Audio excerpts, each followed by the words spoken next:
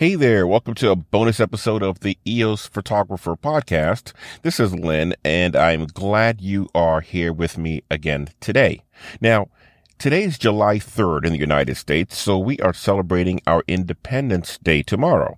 That's a holiday that is typically celebrated with fireworks in many communities, so I thought this would be a good time to share some tips on getting good fireworks photos. Now, you can use these tips anytime and anywhere if you're outside the United States or even inside the U.S., but that's the occasion for this bonus episode. This is a tutorial that I recorded a few years back, but all the principles still apply, so you can get out there and use it tonight or tomorrow or anytime you are shooting fireworks. All right? Without further ado, here are your fireworks photography tips. Here in the United States, tomorrow we'll be celebrating our Independence Day. And that's a holiday that's usually marked by lots of fireworks displays. And in some communities, they've already started running the fireworks displays this week. But for most of us, we expect to see it on the night of July 4th. And in preparation for that, I want to share some tips on how you can get the best fireworks photography, best shots when you go out and photograph the fireworks. Now, if you are familiar with photographing at night, a lot of the same principles will still apply in your approach to it. First, I'd say for July 4th, you're going to do some research and find a location where, if you know where the fireworks display is going to be, where you can get a clean shot from it. Now, some of this stuff ought to be, I admit, of course, but you might take, if you get this on the 3rd, just a drive-by of where you plan on shooting. And then on the 4th, or on the day of the fireworks, whenever that is for you, whenever you're listening to this in the future, you're going to try and get there a little early, because if you have a fireworks show and a great vantage point, my guess is photographers are going to be camped out there starting in the afternoon.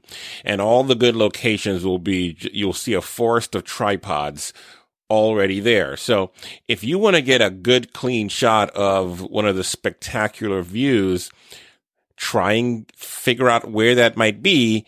And then as part of your preparation, get there early so that you can get some good real estate. All right. That's just a public service announcement. All right. So now when you are arriving and you're going to begin setting up for your shoot, remember to get the tools you'll need. And of course, you're going to need a tripod or some way of getting the camera out of your hands and stabilizing it. The reason for that, of course, is because when you press the shutter to take a photograph, you move the camera, and we're going to be using such long shutter speeds that any movement of this kind will produce what's called camera shake and make the image look a little more blurry than you're going to like it. So you're going to need a tripod, and then you're going to also need remote control or cable release to press the shutter. If not, then you can just go with the self timer. And that's the button that when you depress it, the camera will wait 2, 5, or 10 seconds or whatever number you program in, and then it will take the photograph. Because the key is you don't want to be touching the camera while it's taking the photograph. And of course, that goes back to that whole camera shake thing again. So you're going to have the camera on a tripod. You're going to either use a remote control, cable release, or your self timer to depress the shutter when you're trying to take the photograph. Now, you are also, in part of the tools you bring, make sure to bring a flashlight with you. And it's one of those things that's so easy to overlook. But when you're in the dark trying to find the settings on your camera, a tripod can be very, very helpful. Of course, you'll remember to turn it off when you start taking your photos, because you don't want any of that light leaking and messing up your photo. All right, so then you'll have your flashlight, and now you have all your tools ready to shoot. And when you set up, now, when you set up in terms of composition or lens choice, if you go, some people go with the longer lens, right? A telephoto lens, which will get a much smaller area. And of course, then you will have to know exactly where you want because you're not going to be panning and moving the camera. So you've got to set up that smaller frame right where you know it's going to explode. Typically, you'll do that if you know, for instance, you've got a backdrop, and we'll talk about this in a little bit, but where you want to include some of, like in Washington, D.C., if you, for instance, going for a tight shot of the Capitol with the fireworks going off behind it, then a telephoto, of course, will be helpful, because now you can lock in and you know exactly where you want the fireworks to be. If you're shooting out in an open area and your camera is fairly new, and by new I mean within the last 3 to 4 years, the resolution is going to be high enough, and by high enough I mean north of 10 megapixels. It's going to be high enough that you can go wider, meaning you can just go with a moderately wide angle, not wide angle, but a moderately zoom, I guess I would say, or some lens that is not quite, like a 200 millimeter or a telephoto, but a medium range in focal length. And then you'll have a much wider areas to let the fireworks go into. And of course, you can always crop it down if you have more than 10 megapixels on the frame and you're going to shoot in RAW anyway, right? Then you'll have more than enough information there to go wide, to let the fireworks move in wherever they happen to shoot them, and then crop down tighter on the burst that you like best when you look at the images later. Okay. So I would suggest a wider or moderately wide, focal length. And then what that is going to depend on where you are and how big. Cause I'd rather not give you specific numbers there because it depends. You'll have to see once you get set up, depending on where you are, how far you are from the action. All right. So then you'll do that. You'll set up and with just a little wider and frame, and then let the fireworks go into it. Then you will set your camera to a low ISO, and usually somewhere between 100 to 200 will give you, of course, the sharpest image, the cleanest, darkest blacks. So you're going to go 100 to 200, and then you are going to, because we're almost setting up the camera as if we're doing a daytime shoot. So then next we'll go with a sort of a higher-ish aperture, meaning anything north of f8, I would say, f8 and north.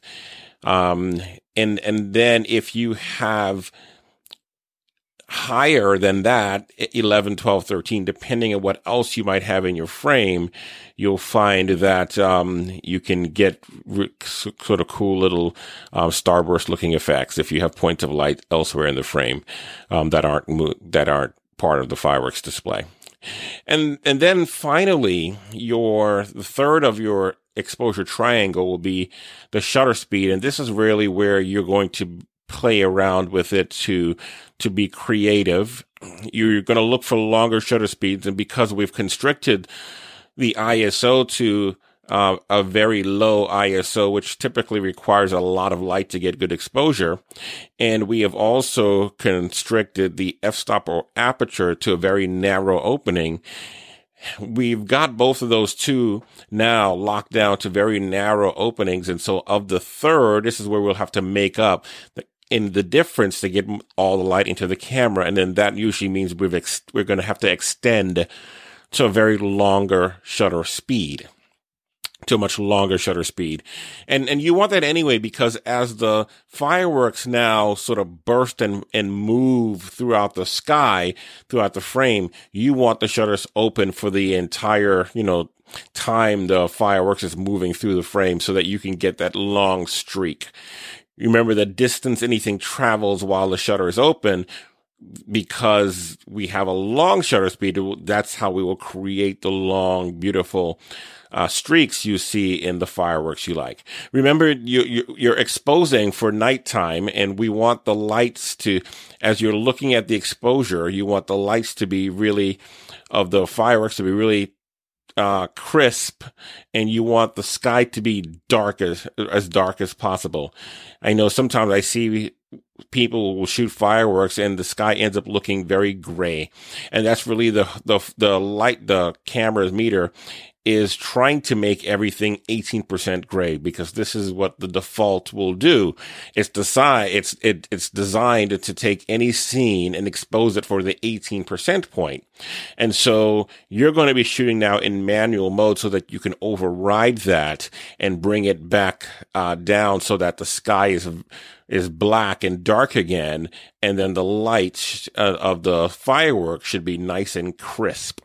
And you want the lines to not look like they're bleeding too much. You'll see that if it looks like it's looks like a crayon coloring from the kids where we would color in our coloring books, and it's not quite in between, right in the lines, and so it's spreading outside the lines. It's sort of bleeding is the best way I can describe that, but you'll know it when you see it.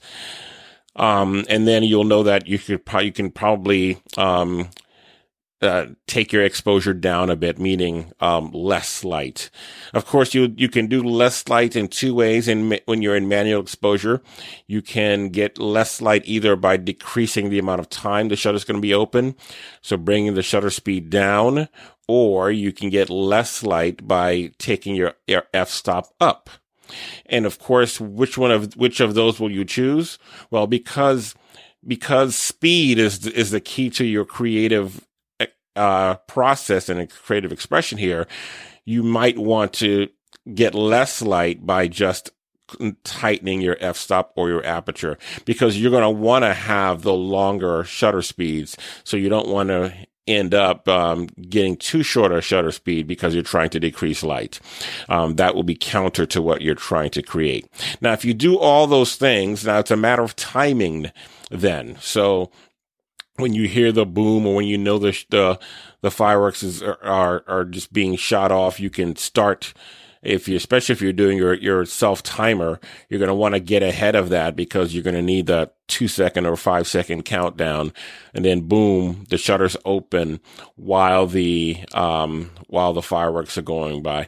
Some people sometimes might also prefer to do that using the bulb setting, and then again, of course, if you're doing that with your cable release or your remote control, in the bulb setting, the shutter is staying open just as long as you're holding it open. So it's literally like a manually opening and closing the shutter yourself.